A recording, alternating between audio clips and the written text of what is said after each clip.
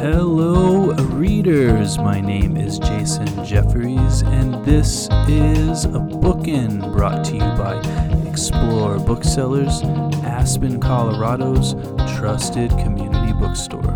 Wherever you are in the world, it is always good to explore. My guest today is George Dawes Green. He is the founder of The Moth and the winner of the Edgar Award for his novel, The Caveman's Valentine. His new novel is The Kingdoms of Savannah, which is published by our friends at Celadon Books. George, welcome to the program. It's lovely to be here. It's an honor to have you here, George. And my first question for you is about these past couple of years and COVID-19. How have you been doing, and how has COVID-19 affected The Moth, if at all? Well, The Moth was deeply affected by COVID-19, as you can imagine. Mm-hmm. I mean, in essence, The Moth is a community. You know, it's about gathering with friends to listen to stories. So when that was taken away, there was Zoom, and you know, a lot of Zoom Moth, which was lovely, but it's so good now to be able to come back to live shows, and the live shows are just tremendously well received. It's funny, you know, a lot of venues can't get the audience back, but the Moth did not have any problem with that. We sort of opened and boom, the audience was so glad to come back. Sometimes with masks, you know. Sure. Yeah, but just a sense of that sense of community again. I did a Moth just a few weeks ago in Seattle, and you know, the standing room only, people standing all along the edges of this theater, and it was just quite thrilling to be back with a crowd again. Yeah, I bet it has been nice to attend performances again. Thank you so much, George. I now want to talk about Savannah and the idea that it may seem to your readers that Savannah, where your novel takes place, is a city out of a fairy tale. Please describe Savannah for our listeners, and what aspects of the city may seem unreal to listeners in, say, San Francisco or Aspen, Colorado. Well, if you've been to Savannah, you'll know it's incredibly beautiful. The Spanish moss is hanging everywhere. And it's also kind of gloomy because the Spanish moss looks a little bit like the shawls of your great aunt. And it's often very hot. So it feels like your great aunt's kitchen when she's boiling tea. But it's a beautiful city. And it's just got some of the most varied architecture, incredibly well laid out by General Oglethorpe back in 1742 with all of these squares. And it feels like an old world city. And it's kind of small and compact, but it has just, first of all, a fascinating and somewhat dark history. But also it's full of life. It's always been full of artists. And it's a great place for creativity. It's an amazing place. And I will always be a Savannian. That said, that history is really dark. So The Kingdoms of Savannah is my exploration of why the city is so wonderful and why it's so awful. Yeah, absolutely. Thank you so much, George. And I'm hoping that you can now take a moment to set your novel, The Kingdoms of Savannah, up for our listeners. Well, a Savannah matriarch, Morgana Musgrove, in her 60s, who lives in a great big Victorian mansion, Romanesque revival in the middle of the city. When her husband dies, she realizes that he has all sorts of little businesses that she's only slightly known about, and one of them is a detective agency.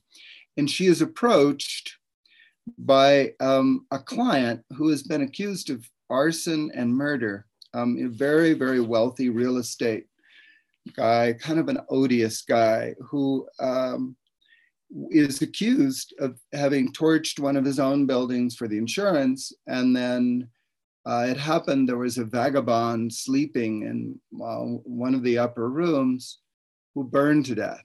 And so he's being held for both arson and murder. And his lawyer approaches Morgana and offers her a tremendous amount of money to investigate the case. And Morgana rather strangely accepts, even though it seems quite clear that this man is guilty, but Morgana has some ideas about the case. And she then draws her big dysfunctional family together to help her. Her children are rather fed up with her because she's a manipulative, mean, nasty woman, as well as being quite brilliant and quite witty. But they are tired of her and they don't want anything to do with this case. But nevertheless, she inveigles them all, her children and some of her grandchildren, into helping her with the case. So this becomes this big, very complex mystery that has its roots deep in Savannah's dark past. And so it's both a contemporary novel and kind of an examination of Savannah's history. And the idea is that Savannah and the Musgrove family need to come to a reckoning with the past. And they do. Yeah, absolutely. Thank you so much, George. I want to talk a little bit further about this character, the matriarch, the elder Musgrove. How does her behavior affect her children, specifically Ransom Musgrove? How has his mother's behavior, both in the present and when he was a child, affected him? Well, she's always been so mean and nasty and manipulative, and accused him, when he was 12 years old, one morning she was drunk and went out onto the balcony of this big house and ranted to all the neighborhood about Ransom's deficiencies and said that he was destined to be a vagabond. He's gone through a lot of trouble with his mother. And for some years, he was a lawyer, got into deep trouble with his brother, wound up in jail. When he came out of jail, he wouldn't go back to his old life, but he settled in one of the homeless encampments that encircle Savannah. There's about 39 of them at last count. And so he is the family ne'er-do-well, but Morgana is intent on getting Ransom to help with the case. And because of his connections with the homeless community, he actually has a lot of information that proves really valuable in this case. Absolutely. Thank you so much, George. I now want to ask you about the character, the musician, this character that walks around town whistling. This reminded me initially of Omar from The Wire. When I read the scene at the beginning of your novel, my first thought was Omar coming. Was this intentional? And can you tell us more about the musician and characters like the musician, both within your novel and without? Well, I wasn't trying to channel Omar. I was actually, to some degree, I'm channeling. There was a man that we called the musician who used to wander around Savannah and whistle incredibly beautiful and complex tunes. Was able to whistle, in fact, two notes at once by putting his tongue sort of in the middle. And I mean, I've heard other people who can do this. My friend Fred Newman can actually split his notes so that he's always harmonizing with himself. And it's quite gorgeous. That's what the musician does. But he wanders around Savannah and he never likes to show his face, but people are always hearing him. And so if you try to track down where this whistling is coming from, you aren't likely to find him. He's a very plain and mild-mannered man, but he has an incredible amount of knowledge about the city. And every now and then he'll appear to impart some of that knowledge at key moments in the story. Absolutely a fascinating character. Thank you so much, George. Listeners, we're going to take a short break here for a word from our sponsor. Then I will be right back with George Dawes Green. The Bookin' Podcast is sponsored by Libro FM Audiobooks. Libro FM lets you purchase audiobooks directly from your favorite local bookstore, Quail Ridge Books. You can pick from more than 100,000 audiobooks, including New York Times bestsellers and recommendations from booksellers around the country. With Libro.fm, you'll get the same audiobooks at the same price as the largest audiobook company out there. You know the name. But you'll be part of a much different story, one that supports community. Listeners of Bookin' can get a 3-month audiobook membership for the price of one. Go to Libro.fm, that's Libro.fm, and enter Bookin', Bookin, in the promo code space. With each listen, take pride in knowing that you're supporting local bookstores. I'm back with George Dawes Green, author of Kingdoms of Savannah, which is published by our friends at Celadon Books. George, I want to talk about the art of Southern pretending. And what I mean is folks like the housekeeper at Ransom's mother's house who pretend like everything is fantastic when everyone knows it is not. Is this a particularly Southern thing, George, to keep up facades like this? Why does this happen? It does seem to me that really sums up the Southern narrative. There's always been that. There's always this idea that whatever reality is, there is a narrative that you have to believe in, and that's what comes out at the dinner table. So, when I grew up, we didn't live in Savannah. We lived about an hour south of the city, but my mom thought that Savannah was our capital city. I am an 8th generation Savannian. And so we'd drive up to the city and meet with my mom's cousins. And my mother was named Inez. The cousins were named Inez. And they loved to tell stories about my mom's grandmother, who was always known as Big Inez. And they always wanted to remember the South and to remember the good old days. And every memory they had was beautiful. They remembered a world full of love and a world full of peace because everybody knew their place in that world. And I found that to be a really dark vision. And it was very difficult for me to submit to these afternoon teas, even though there was so much sweetness there. But what you're talking about, the question of delusion, it's pretty constant. And there are lots and lots of those people still who, make every day needs to be a smile, let a smile be your umbrella. And nothing ever really went wrong in the South. And people just don't understand how lovely things have always been here. Mm-hmm. That absolutely is a trait of the South. Yeah, it is. You're reminding me of a conversation I had with an author last year who wrote a memoir where one of his classmates was informed in class that the South lost the Civil War, and he just started crying. He had no idea. And so, interesting. Well, thank you so much, George. One time my cousin Alice, my cousin Zibby, not too long ago, told me the story of how she had been driving with my grandmother, Lillian, through the streets of Waynesboro, Georgia. And she was they were looking out at some Confederate memorials, and Zibby was like 11 years old and said, grandmother, why do you always say that the Confederate cause was so wonderful? I mean, they lost. And my grandmother then ordered the car to be stopped and told her, child, get out of this car and walk home and never say anything bad about the South again.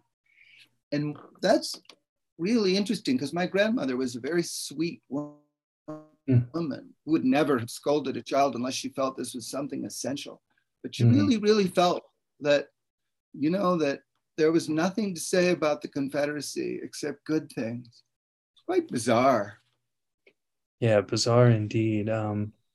Yeah, I'll never forget when I moved to San Francisco and then went back to visit some friends in Columbia, South Carolina, when they were still flying the Confederate flag over the State House, and just how insane that was. Yeah, when I was 15 years old, I couldn't take it anymore. And I dropped out of high school and stuck my thumb out and hitchhiked to New York. And we did not come back for years to the South. I eventually came back and made terms with it. But yeah, that stuff was brutal and dark. Yeah, absolutely. Well, thank you, George. And continuing along these lines, sort of, as someone who lived in the South for many years and who now doesn't, talking about myself here, I want to ask the following question. Do people in Georgia, even though you grew up there, express any hesitation about you writing about Savannah, Georgia, or the South in general, now that you live in Brooklyn? I haven't heard that. I'm sure that all sorts of things are said about me behind my back. I don't hear that particularly. I just hear, I actually was surprised that I didn't get more resistance to the Kingdoms of Savannah because it's a provocative book, and particularly it's condemns Savannah pretty harshly in terms of its history. It also holds out some hope for the future, but I expect that many readers didn't get to that part. Readers who might have been furious about my portrayal of the city, I just had to portray what I saw. And, you know, I've been sort of researching the history of Savannah for years. So I tell a lot of historical stories that are never talked about in the city. I expected that was going to create a lot of blowback, but I haven't gotten a lot of it. You know, every now and then I've heard that some folks feel like, oh, I'm not giving a good picture of the city. But I think, you know, Savannah is also kind of used to, after Midnight in the Garden of Good and Evil, when that came out, everybody in Savannah thought, oh, this is going to destroy our city. The talk of this, you know, that there were homosexual people here and there are murders and there are all sorts of dark things going on. And it didn't destroy the character of the city, it rather enhanced it. And the business people of Savannah are very pro Midnight in the Garden of Good and Evil. So I think that they don't really have a problem with the Kingdoms of Savannah so far. Right. Yeah, absolutely. And I know that the book has been very well received. So thank you, George. I want to talk again about the murder of this character, Luke, in this novel, which you describe as a Savannah kind of murder. What does this mean? How does a Savannah kind of murder differ from any other kind of murder?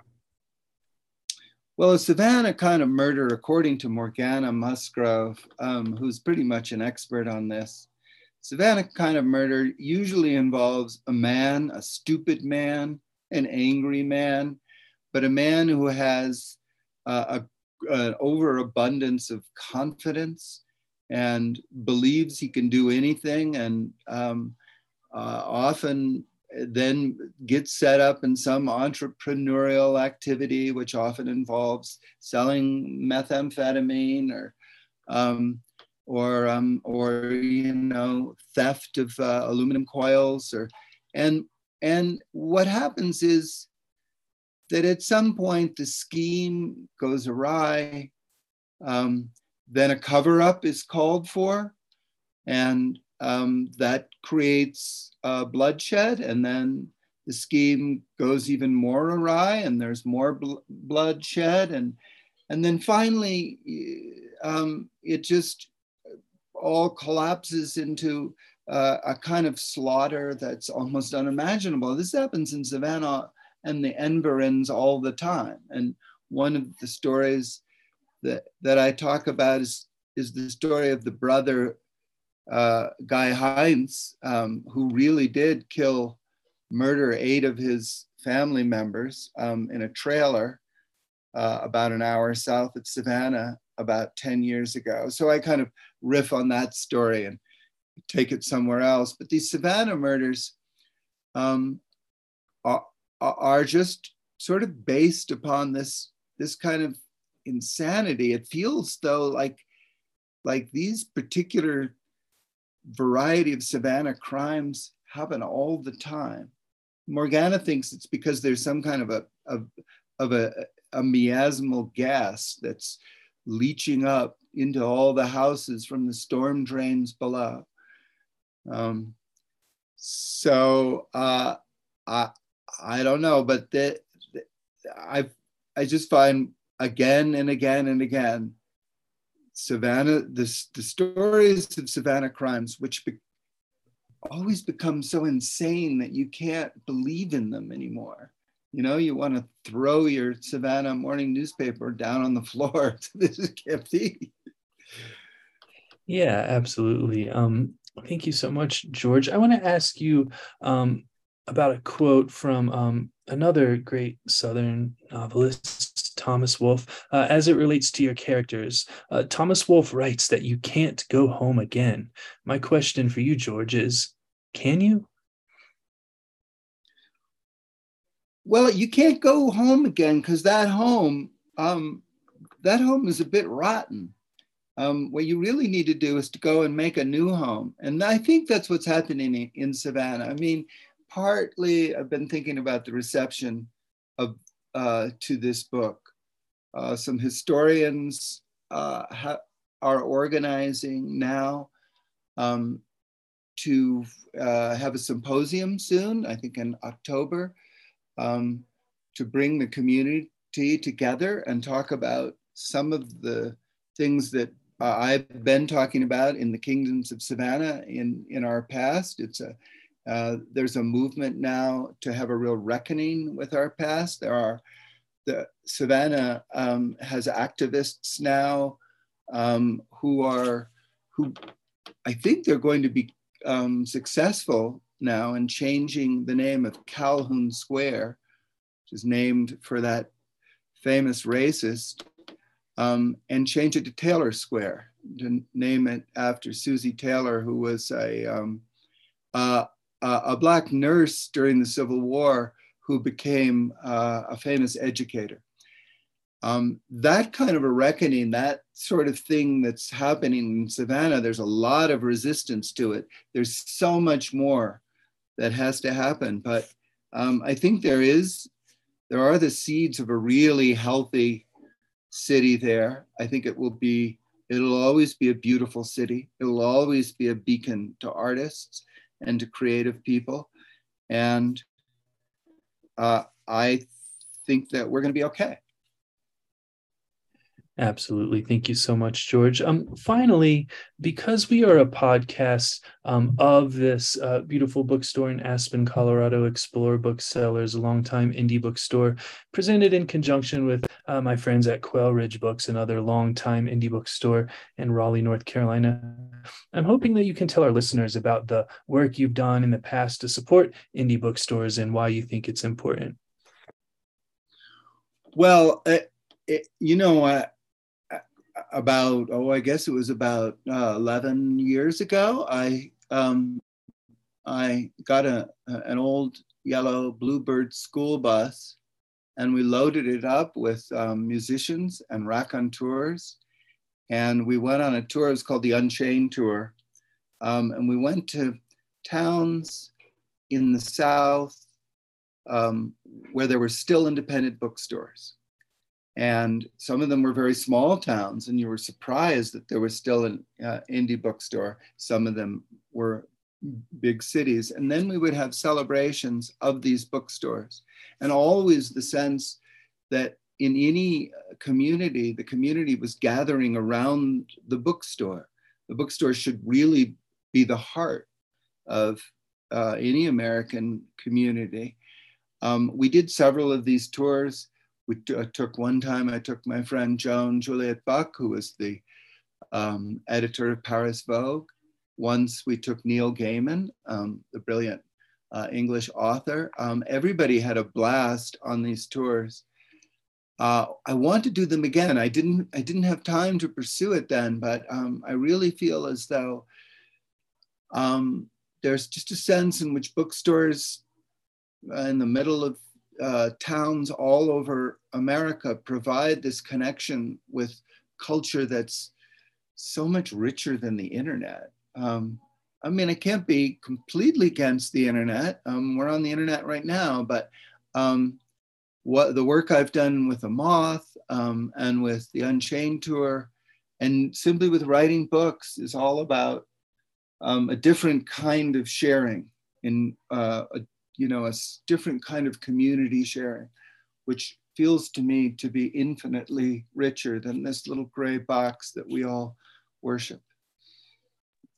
Absolutely. Thank you so much, George. I hope if you do it again that you'll come see us here in Aspen and in Raleigh. I know that we would both love to host you. Listeners, I've been speaking with George Dawes Green, author of Kingdoms of Savannah, which is published by our friends at Celadon Books.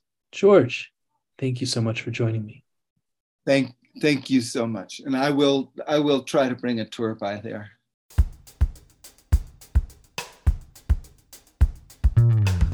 Once again, I would like to thank George Dawes Green for joining me. Copies of Kingdoms of Savannah can be ordered from www.explorebooksellers.com. I would also like to thank our sponsors, Quail Ridge Books and Libro FM Audiobooks. Please navigate over to libro.fm and enter the promo code BOOKIN, that's BOOKIN, in the promo code space to get one free audiobook and support your favorite local independent bookstore in the process.